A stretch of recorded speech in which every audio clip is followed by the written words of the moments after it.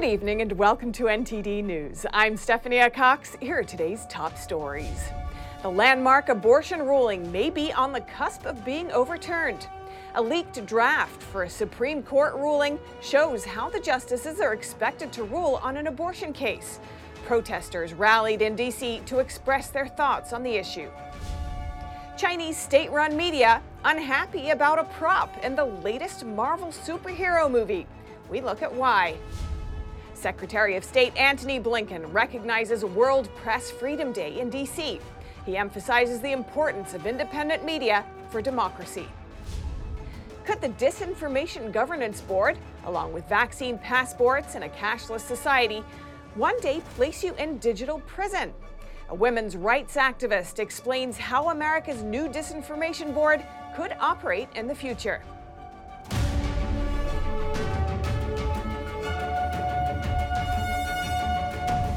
A leaked document reveals that the nation's highest court is expected to overturn its landmark abortion case ruling, Roe v. Wade. The Supreme Court today confirmed that draft is authentic. The draft decision caused protesters to immediately gather in D.C., a testament to the weight of the Supreme Court's expected ruling. Here's NTD's Melina Weiskup with the details. This leaked document indicating that the justices could overturn Roe versus Wade caused uproar here in Washington, D.C. We've seen protesters from both the pro-life side and the pro-choice side. They've been out here, some of them, since last evening. We spoke to them to find out how they're reacting to this potential change to the U.S. abortion law. Here's what they told us. This is a great day for unborn children everywhere, but we have to acknowledge that the final victory hasn't been won yet. And it won't be won until we're no longer voting on whether people have the right to live or not. As soon as we heard the news last night, we were like, we're going to be at the court tomorrow because we are indeed the post-Roe generation, and this is history in the making. While pro-life activists are cheerful, supporters of Roe versus Wade are not looking forward to this final ruling. You can expect it, but it's shocking. It's just shocking. My mom, the first thing she said was, I didn't think this would happen in my lifetime. And a few Democrat senators appeared today to speak to the pro-abortion group. And we will take this fight to the U.S. Congress and the U.S. Senate. It was really hard to hear, and I'm hoping that before the actual document comes out, there are some changes, but I'm hopeful, but doubt it'll happen. The draft document of the court's ruling, written by Supreme Court Justice Samuel Alito, reads, Roe was egregiously wrong from the start. We hold that Roe and Casey must be overruled. It is time to heed the Constitution and return the issue of abortion to the people's elected representatives. Some protesters point out that abortion is not a black and white issue. So when people say, do you agree with abortion, that's a very different question than do you agree with abortion on all 9 months? So when people say that they agree with abortion, they do not mean that they believe up to the day of birth that abortion should be legal. If the majority of justices on the conservative-leaning court stick to the opinion in the draft, it could lead to stricter limits on abortion access in conservative states. But any state could still legally allow abortions if they so choose. Reporting in Washington, D.C., Melina Weiskup, NTD News. Amazon intends to reimburse its U.S. workers who travel to get an abortion. The decision makes the online retailer the latest company to help employees bypass state laws that limit abortions. NTD's Arlene Richards reports. National companies have found a unique way to help their U.S. employees get around strict abortion laws. Yesterday, Amazon joined a growing list of companies that are helping employees get abortions. The company will reimburse up to $4,000 annually for non-life-threatening medical treatments, including abortions. In a 2019 letter, several companies called abortion bans bad for business. The more than 50 signers stated that the bans impair their ability to build diverse and inclusive workforce pipelines and recruit top talent across the states. Lila Rose, president and founder of Live Action, a pro-life advocacy group, responded to Amazon's policy in a Twitter post. She equated Amazon's abortion assistance to, quote, paying $4,000 for you to kill your child. She suggested the company is avoiding maternity leave. She tweeted, "Work should support families, not destroy them." Arlene Richards, NTD News, New York. The latest Marvel superhero movie, Doctor Strange 2, is premiering in the United States this weekend. But those wanting to watch it in China could be out of luck. The movie is unlikely to get a release there. NTD's Don Ma has the story. A Chinese Communist Party-owned media is outraged about the new Doctor Strange movie. It's not helping the odds of the movie getting a China release. What is it mad about? It's this scene here. This is the newspaper box of the Chinese language edition of the Epoch Times. The Epoch Times is also NTD's sister media. It's known for its coverage of current affairs in China, including the Chinese Communist Party's human rights violations, Beijing's propaganda and influence operations abroad. But did Marvel Studios put the newspaper box in the movie on purpose?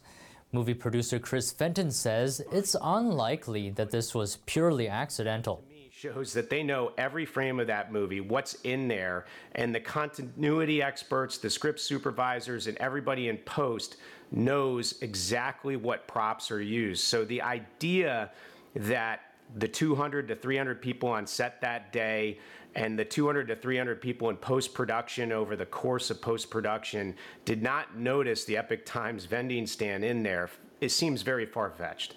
When Chinese state-owned media The Global Times saw the Epoch Times box, it was less than happy about it. It published an article over the weekend smearing the Epoch Times and calling the inclusion of the newspaper in the movie shameful.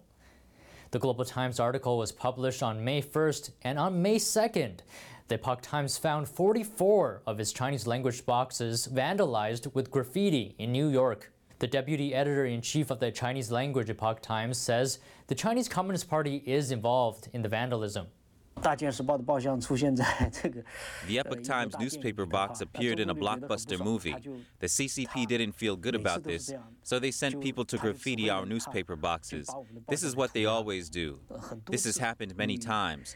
Every time we report on a major incident about the CCP, they vandalize our newspaper boxes.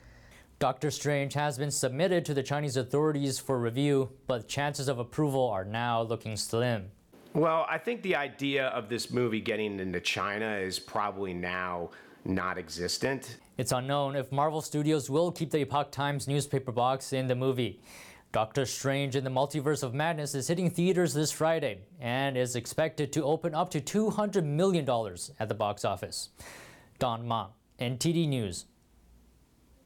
President Biden will visit Asia this month. It will be his first trip there since becoming president. And an important stop on that trip will be meeting South Korea's next president, Yoon Suk-yeol. Yoon has taken a harder stance against North Korea, while the dictatorship steps up its threats of nuclear war. I spoke with Trump administration State Department ambassador and Liberty University School of Law Dean Morse Tan to learn more. Ambassador Tan, welcome. Thank you. Glad to be with you. President-elect Yoon Suk-yeol campaigned with a much harder line against North Korea, and he's already forging a stronger alliance with the U.S. than the outgoing administration. How might this new approach affect the U.S.'s influence in the region? I think it has the potential for strengthening the U.S. Presence, which is, frankly, the largest deterrent to North Korean aggression. And so if they have a willing president as a partner, in that it would make a big difference, especially as contrasted with the Moon administration. And so I welcome this new approach, and I think it will strengthen the U.S. influence in the region. And how do you think the new leadership could impact U.S.-North Korea relations? I think that having a partner who's willing to have a strong stance, because North Korea operates on the basis of force, that whether they're destroying their own people or whether they are threatening people all over the world, they operate on the basis of force. It's the worst totalitarian dictatorship in the world, the most unjust place on planet Earth. And so that being the case, having someone who would stand together potentially, and maybe, frankly, it might be the U.S. side that may be more in question in regards to a willingness to have a robust approach with respect to North Korea, because that, frankly, robust diplomacy is the only type of diplomacy that even has a chance to move the needle with respect to the Democratic People's Republic of Korea, of which only Korea is true. So do you think the U.S. could change its strategy towards North Korea? I think it could take a more proactive and a more forceful, if you will, approach with respect to North Korea. You know, when that sort of approach was used previously, that had stopped the missile tests, that had caused a return of the U.S. citizens who were being held captive, that brought home the remains of Korean War veterans. There were a number of different positive results that occurred. And so I do think a more active, a more engaged, a more robust approach has a much better chance of succeeding. Ambassador Tan, thank you. Today, Secretary of State Antony Blinken recognized World Press Freedom Day at D.C.'s Foreign Press Center.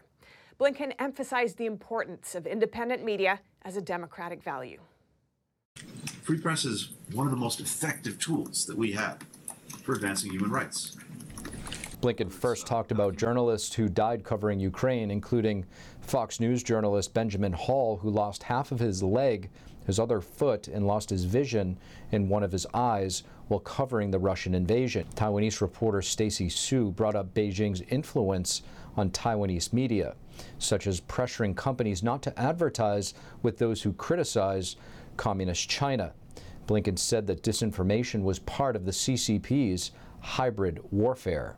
These are designed to basically distort the information environment and democratic processes. So we've partnered with Taiwanese authorities on this, civil society organizations, to support independent, fact-based journalism. Blinken said that the goal is to build societal resilience to misinformation and foreign interference.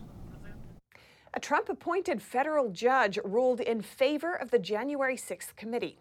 Judge Timothy Kelly rejected a challenge to its subpoena for fundraising emails by the Republican National Committee, or RNC.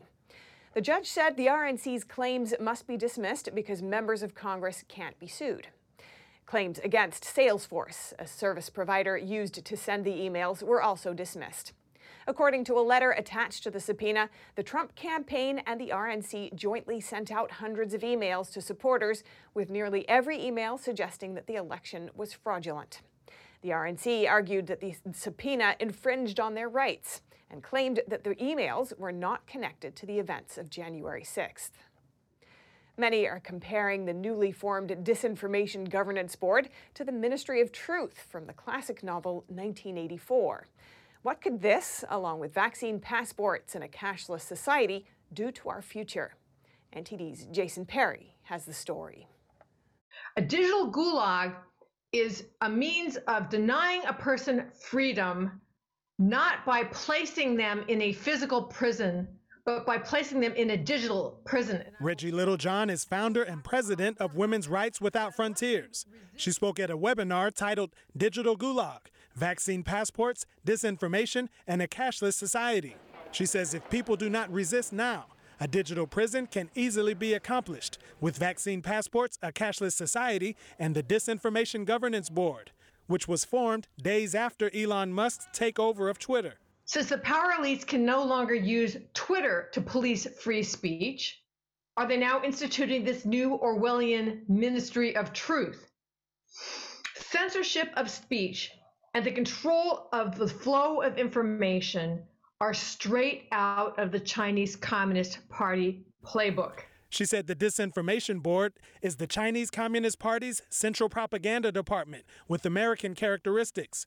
She explained that anything that uses a digital QR code to show your vaccination status is a vaccine passport, and much of your information can be attached to it. So they can be used to attach facial recognition, gait recognition, real-time geolocation, so that they know always where you are, your social media posts, your internet search history, your internet spending history, and very importantly, your credit card and your bank accounts. She says one of the issues the government would be able to do in a cashless society is if they label you as a domestic terrorist, they can cut you off from being able to spend your money, or as she calls it, put you in a digital prison. We reached out to the Department of Homeland Security for comment, but did not hear back before airtime. Jason Perry, NTD News. Over the weekend, the Ukrainian military revealed that the mysterious Ukrainian war hero, the Ghost of Kyiv, didn't die in combat and, in fact, never lived in the first place. NTD's Chenny Wu spoke with a historian on some of the impacts of this fictitious fighter pilot. The Ghost of Kyiv was a military hero, an ace fighter pilot who allegedly took down 6 Russian warplanes in one day. The tales began just days into the war and circulated for months, bolstered by official Ukrainian accounts. But on Saturday, Ukrainian authorities admitted that the legendary pilot never existed. Spencer Jones serves as the regimental historian for the Royal Artillery. He says there's a reason why the Ghost of Kyiv was readily accepted around the world. It speaks to a cultural myth, a cultural idea that is universal to humankind, the idea of the lone warrior, male or female, defending a nation against impossible odds. We can trace it in almost every culture. Jones says the idea of the lone hero appeared in almost every major war, giving examples such as the Red Baron of World War I and Colonel Tomb of the Vietnam War. He says these icons served as inspiration that individual soldiers could be capable of incredible heroism. And we see, I think, a similar idea with the Ghost of Kyiv, that one Ukrainian fighter pilot is a match for 5, 10, 15 or more Russian fighter pilots. And so they can provide a really important morale boost, especially for armies or air forces that are fighting against the odds. Jones says that it's unclear whether the ghost was deliberately engineered by the Ukrainian government or if it was a folktale that grew in the telling, but that either way, Ukrainian authorities promoted the ghost as a real person. They certainly took the legend, they developed it into a form of propaganda, and they built it up. And that's, of course, probably how it will be remembered, as a Ukrainian propaganda coup. And with it brings the question of whether other information reported by the Ukrainian government, such as military successes and Russian casualties, is reliable. In a Twitter post on Saturday, the Ukrainian Air Force said the ghost embodies the collective spirit of the pilots who are defending Kyiv and the region. Chenny Wu, NTD News. Up next, some small businesses and family-owned restaurants in New York have to get rid of their outdoor dining sheds, for which they paid thousands of dollars. That's because a Main Street is under construction. That and more after this short break.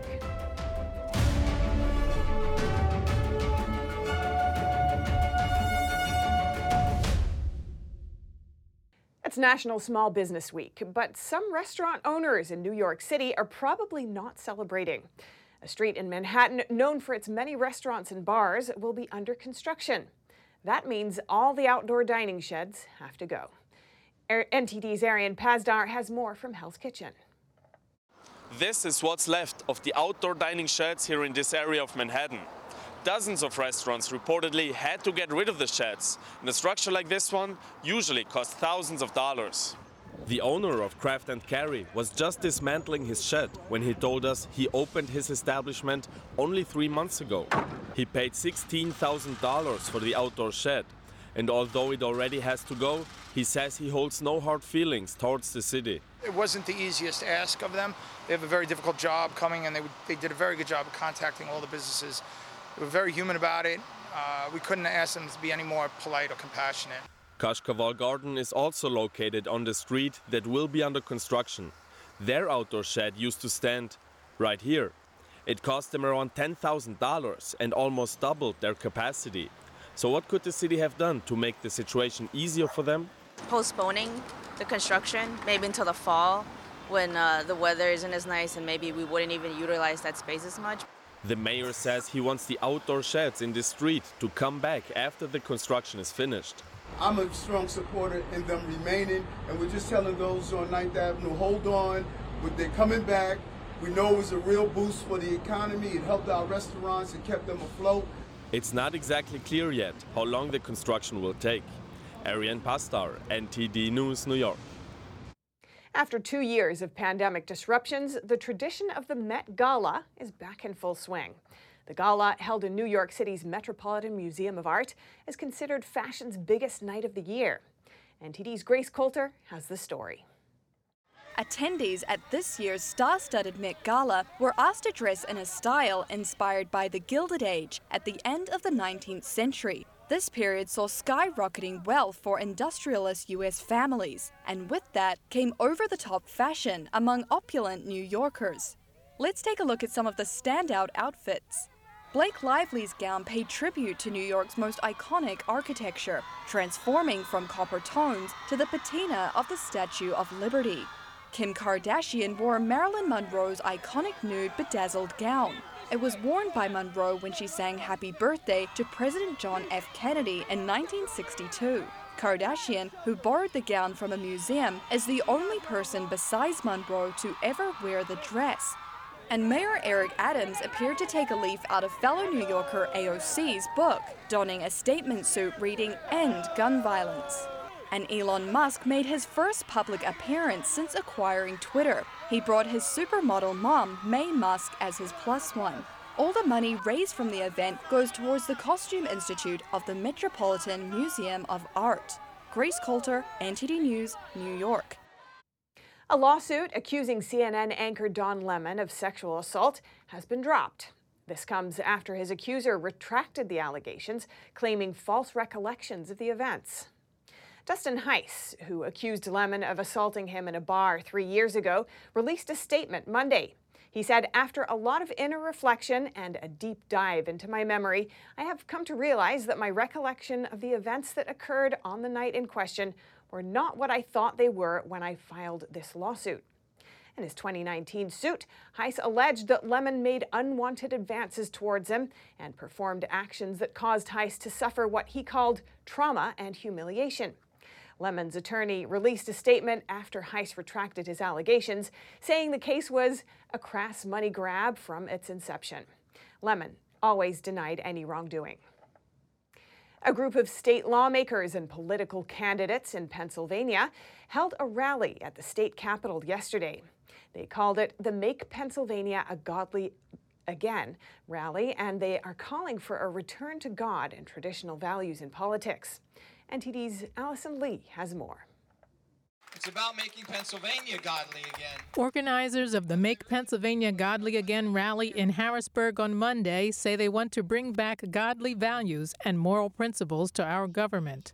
Jane Taylor Toll, the president of Citizens for Liberty, tells NTD that America was founded on the belief in God, but many in power have left God out of the equation when they make political decisions. Immorality, and we need to implement God back into our government, and we need to have godly people in legislation, because if they're godly, they cannot lead us. They will just lead us into socialism and communism, which we unfortunately are falling into slowly but surely now. Rick Saccone, who spoke at the rally, is running for lieutenant governor in Pennsylvania. He tells NTD that the loss of traditional values has led to many godless acts in America. He specifically names abortion and the closing of churches during the COVID-19 pandemic. These things, every policy they make in here, they make it void of God. And yet, our Constitution, our Pennsylvania state Constitution, was written invoking the guidance of God. It says the very first line is, "We the people of the Commonwealth of Pennsylvania, grateful to Almighty God for his blessings of civil and religious liberty, and humbly invoking his guidance, do hereby ordain and establish this Constitution." Saccone says lawmakers should invoke God's guidance before they write our laws, and that following traditional values makes us better citizens. Reporting by Allison Lee, NTD News. The Republic of Angola is the second largest oil producer in Africa. For years, the country has been relying on other nations for oil refinement. Now, the Angolan government is trying to change that. The Republic of Angola is Africa's second largest oil producer. The country has been exporting its crude oil to China and importing expensive refined oil from Europe. Now the African nation is trying to break away from this dependence by working with global partners to install a new oil refining facility in the province of Cabinda. It's a very important project for our country in terms of reducing our dependence on importing the final products from crude. Sonangol EP is a state-owned oil company in Angola and a sponsor of the refinery project. The energy independence nowadays is important for every country, and this way we shall be able to not depend on the import of products anymore. V-Fuels is an oil engineering firm in Houston. The company just finished building and testing the Cabinda oil refinery. It's an American-made modular refinery that allows Angola to process its raw or crude oil domestically. It's the largest crude oil modular refinery built to date. The London-based investment firm GemCorp also sponsors the project. A representative tells us why they chose V-Fuels to build the facility. We generally see American technology as the best marriage between energy security in Africa and as a partnership. The project's executives say this project will also create more jobs in the region and improve Angola's economy. They say similar partnerships have been created in other African countries to further help with Africa's energy independence in the future. NTD News, Texas. Coming up, a recent poll shows California parents are concerned about learning loss from pandemic lockdowns. But at the same time, their opinions about what to do seem a little contradictory. And college grads are in for a shock. A new report shows the average starting salary is half of what they expect. More when we return here on NTD News.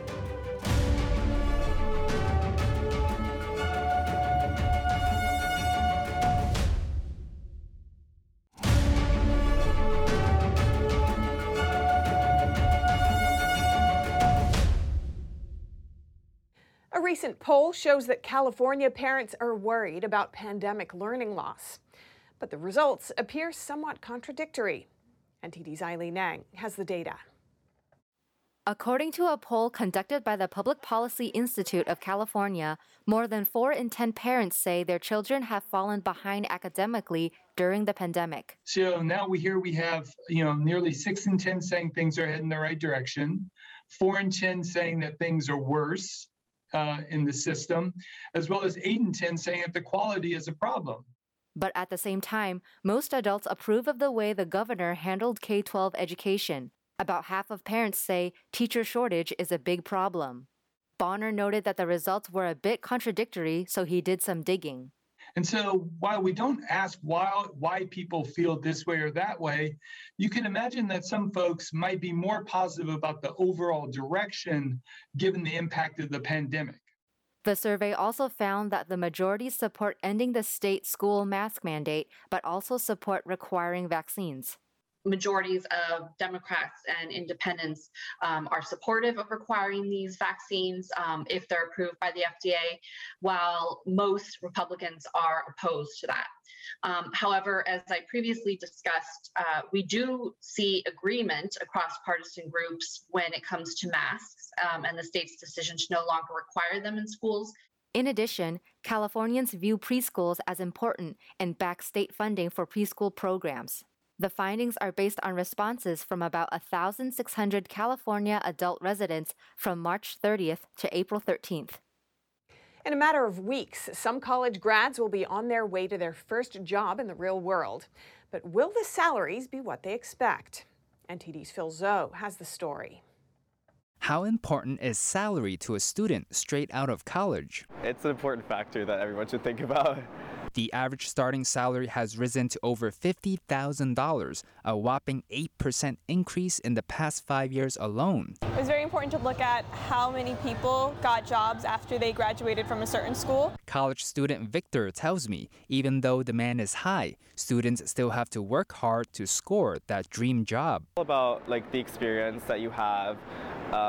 If you have internships, if you already had jobs, then it might be easier for you to get a more high-paying entry-level job. But one report says some students are expecting a 6-digit salary when they graduate, which is nearly double the average starting salary. So I'm seeing salary increases of 20-30% to what they were a year ago in different roles. Jonathan Clues is the CEO of Student Bridge, a firm that connects students to nearly 300 universities. You need to look at the lifetime value versus just your out of college value, because out of college you don't have any experience and people want to pay for experience as well. Josephine Hadjilukas is studying marketing in college now. She's aiming high for a 6-digit salary, but understands it's going to take years of hard work to get there, even after she graduates. I think it's because of social media. I think that you see very successful people that have achieved that, and you forget that there's so many years and so many failures that you have to get to that point. There's a shortage of outstanding workers, so it's a great time to be graduating from college. James Lewis is president of the National Society of High School Scholars, or NSHSS. He says there are many things besides salary that students look for. You know, they've been going through an educational system that has been online. They haven't had an opportunity to connect with their students and the faculty. So when they're thinking about a first-time position, they're looking for companies that will offer that in-person educational training experience. Lewis says there's also medical benefits, a flexible work schedule, and paid time off to consider. First, I'd like to congratulate all the students that, are transitioning from higher ed into the real world, and I want to wish them all the very, very best. Phil Zhou, NTD News, New York. Fourth-generation egg farmer Frank Hilliker fears bird flu may wipe out his entire flock of nearly 25,000 chickens. However, it's inflation that really keeps him up at night. Bird flu and inflation have Frank Hilliker worried about the future of his farm. The fourth-generation egg farmer says an outbreak of the deadly bird flu virus at his Lakeside, California farm could wipe out his entire flock of nearly 25,000 chickens. If I get the bird flu, it has an 80 to 90% mortality rate. So pretty much if we were to get it, we would have to depopulate all the birds. In the worst outbreak since 2015, bird flu has wiped out more than 19 million egg-laying chickens on commercial U.S. farms this year, eliminating about 6% of the country's flock, according to Reuters calculations of federal and state government data. And yet, Hilliker says the threat of bird flu is not his chief worry. Inflation is. Bird flu and the health of the birds don't keep me up at night because I know we do a good job. And if the bird flu happens, there's really not much you can do. It is what it is. You just got to accept it and move on. But what keeps me up at night is the inflation. All my costs, all my raising costs. At Hilliker's ranch, the cost of everything is up, way up. My feed is up over 100%. So I'm paying over double for what I was paying for a couple of years ago. Fuel's up 40%, packaging is up, depending on the packaging, 25%, labor 10 to 15%. Those soaring costs have in turn hiked up the price of eggs. At the store on his farm, Hilliker says customers buy eggs at full retail price, but at grocery stores, consumers are being more cautious. Egg consumption has slowed down. Some of our biggest stores that would take 2-3 pallets of eggs a week, you figure there's 900 dozen on a pallet, are down to just taking 1 pallet a week because they've gotten so high. So far, production hasn't slowed on the farm, with his chickens laying an average of 20,000 eggs per day. Assuming the birds stay healthy, it will be the farm's humans who will feel the heat, as Hilliker says that cutting back on labor will be his first move in fighting rising costs. Coming up, Russia firing rockets again at a steel factory in Mariupol, where officials say civilians are still trapped. Russia's top diplomat takes heat for some recent comments. And in the UK, a gym owner fined around $12,000 for keeping his business open during lockdown has his prosecution overturned. Find out more in just a moment here on NTD News.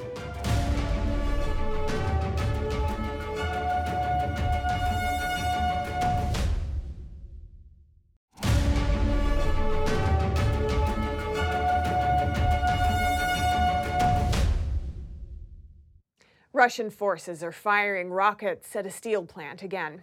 Moscow says it's because Ukrainian soldiers took advantage of a ceasefire there to move into firing positions. Officials say about 200 civilians are still trapped in the factory, despite evacuations over the weekend. NTD's Jessica Beatty reports.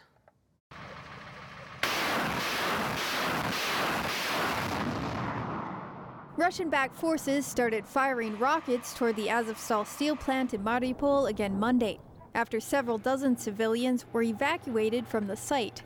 Ukraine's foreign minister warned that evacuations aren't over yet, and they're only for civilians, not Ukrainian soldiers.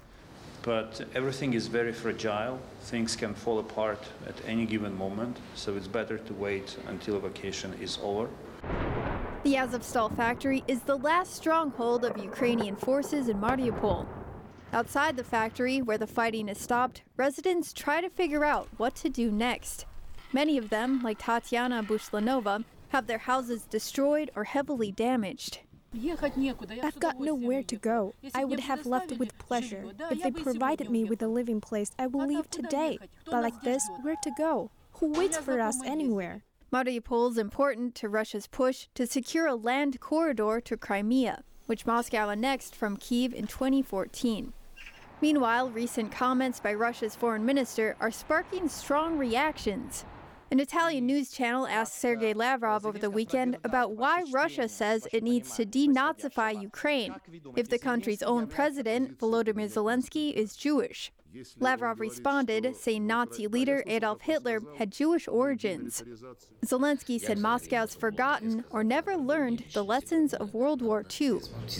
These words mean that Russia's top diplomat is blaming the Jewish people for Nazi crimes. No words. The highest-ranking Jewish elected official in the U.S., Senate Majority Leader Chuck Schumer, also condemned Lavrov's comments. I have only one word for this: sickening. Meanwhile, House Speaker Nancy Pelosi says she hopes Congress will move quickly on a bill for emergency aid in Ukraine. The sooner the better. Last week, President Biden requested $33 billion in emergency aid for Ukraine.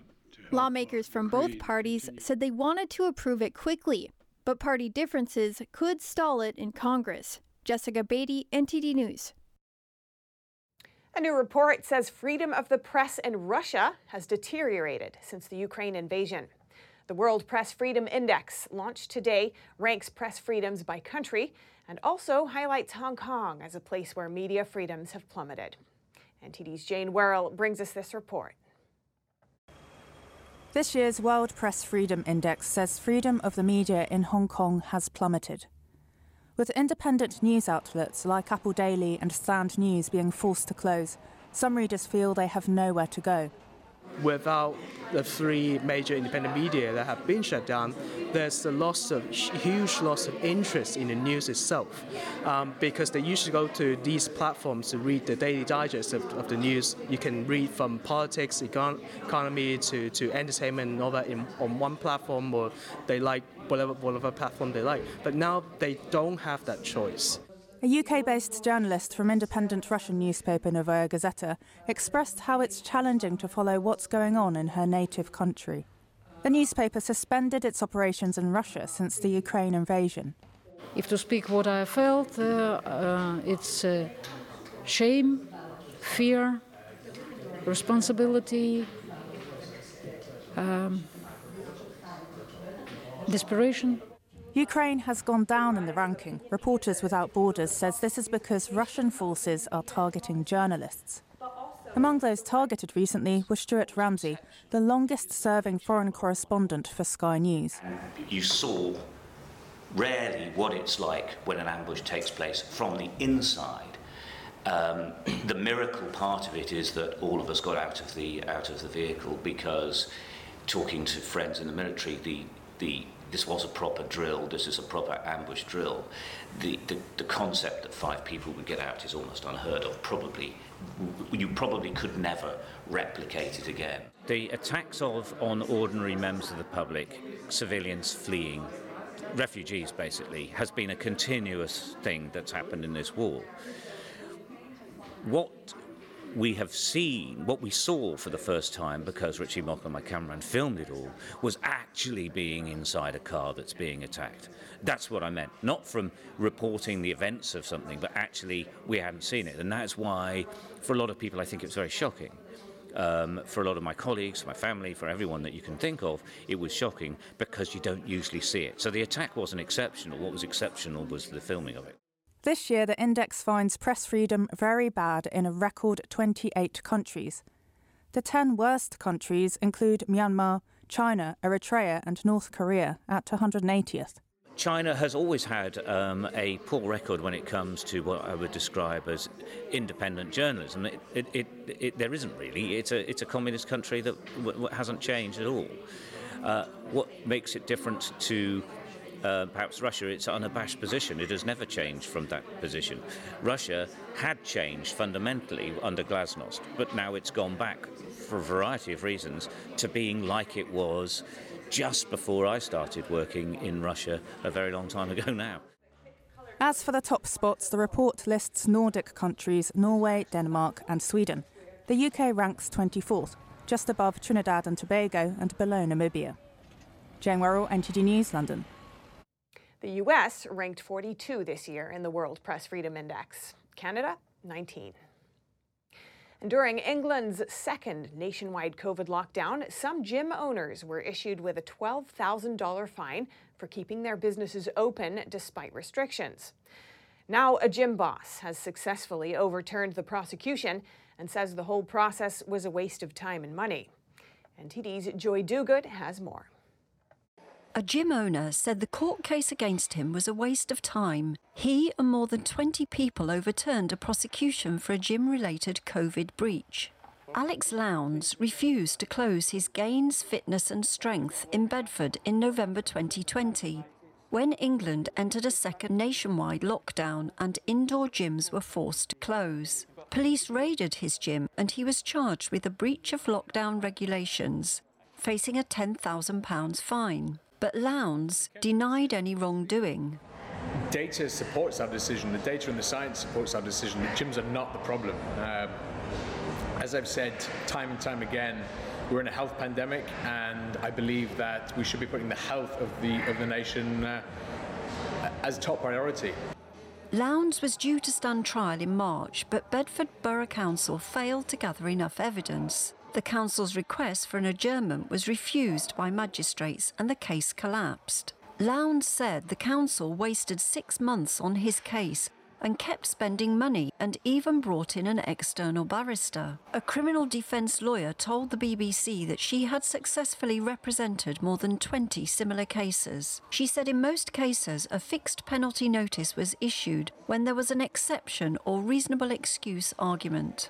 Joy Duguid, NTD News. Now for sports, here's NTD's Dave Martin with today's top stories. Thank you, Steph.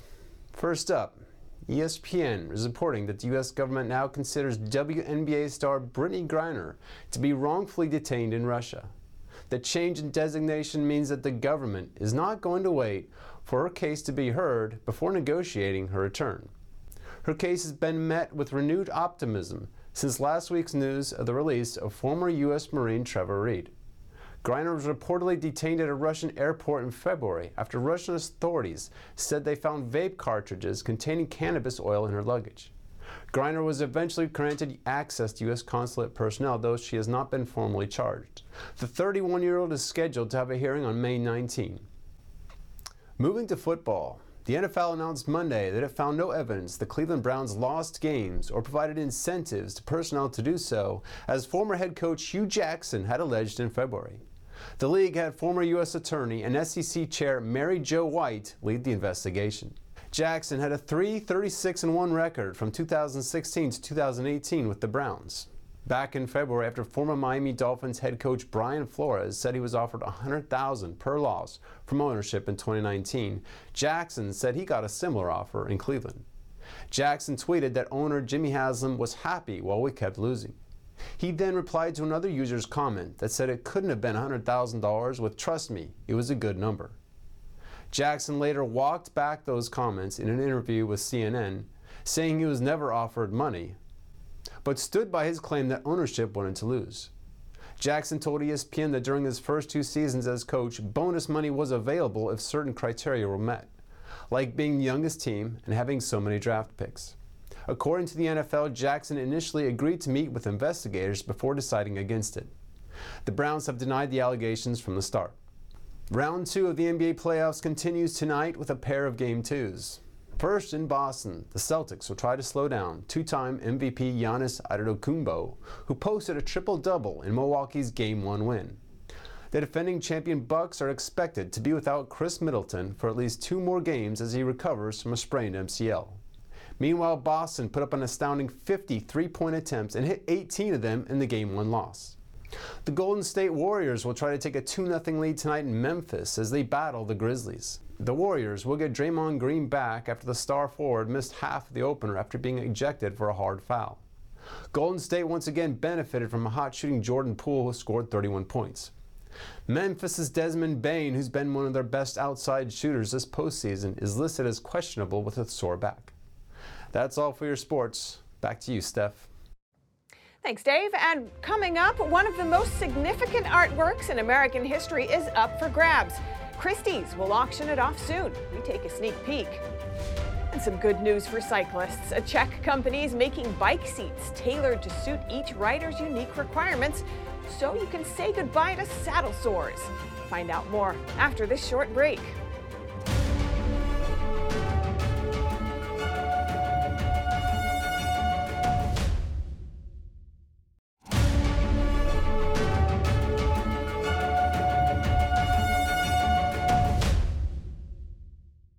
One of the most significant artworks in American history is coming up for auction. Christie's thinks it's going to sell for up to $20 million. NTD's Evelyn Lee got a sneak peek before the auction. Renoir, Monet, or Picasso, these are just a fraction of the artworks that will be auctioned off here soon. But we're here for one very specific painting that you will recognize right away. One painting at Christie's is making headlines. The Delaware River with his That's right, Emanuel Leutze's Washington Crossing the Delaware is coming up for auction at Christie's. This painting depicts a key moment in the American Revolutionary War. Paige Kestenman, an American art specialist at Christie's, says at this point in the Revolutionary War, the Americans were behind in the battle. But that changed when George Washington led his troops across the Delaware River. In the 1970s, this painting was sold for $260,000. At that time, it was a record for any American painting. Today, it's easily worth 60 times that. How did you get to this current estimate of $15 to $20 million? This work since then has hung in the White House for several decades and has only become more iconic as additional 20th century artists have reinterpreted the image over and over again. She says this is possibly the most important work of pre-war American art to ever come to the market. A much larger example is currently the centerpiece of the American Wing in the Metropolitan Museum of Art. This work that we have here was meant to spread the image that was painted by Leutze worldwide through the engraving. That was the purpose of creating this painting. So it was really meant to exactly mimic what was in the large-scale version. Kestenman says that Leutze was the first to depict Washington as a man of action. He has binoculars in one hand and he has a sword on his hip, so he is ready to both lead his men and be an active soldier. Besides this painting, artworks by Van Gogh, Pollock, and Monet will also be up for auction at Christie's 20th Century Evening Sale. Evelyn Lee, NTD News. A Czech company is using the latest technology to create bike seats tailored to suit each rider's unique requirements, hoping to make saddle sores a thing of the past. NTD's Eddie Aitken has more. Cycling is now a massive sport, and not just at Olympic level. With fuel prices rocketing, many more people could be looking at taking their bikes on short journeys instead of cars. Here in Prague in the Czech Republic, a company called Posedla is testing out a bespoke saddle they call the Joy Seat. By recording the pressure points of individual cyclists, they hope to make saddle sores a thing of the past. We started this project because we just couldn't find the right cycling equipment for us. And by cycling equipment, I mean a bicycle saddle.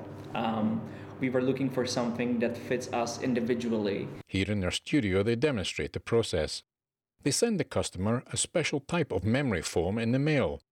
The customer sits on it, leaving an impression behind in the foam. The customer then takes pictures of the depressions from 9 different angles. From the pictures, the customer's bespoke seat is 3D printed and sent to them directly. In the workshop, the cyclist is trying out his own bespoke saddle. Yeah, it's my first time on the saddle, so I don't know yet, but I feel really, really good. And does it feel any different to a standard saddle? Yeah, it's really, really different. I feel more comfortable right now. Posedla aimed to bring the €399 Joy Seat to market by the middle of May. They're already taking pre-sale orders within the European Union, and they hope to ramp up production over the summer cycling season. There are no trials showing the effectiveness of the saddle at reducing stress points and sores, but they say they have consulted doctors for advice on anatomy. Eddie Aitken, NTD News. And that's all for today's news. Thanks for tuning in. I'm Stephanie Cox.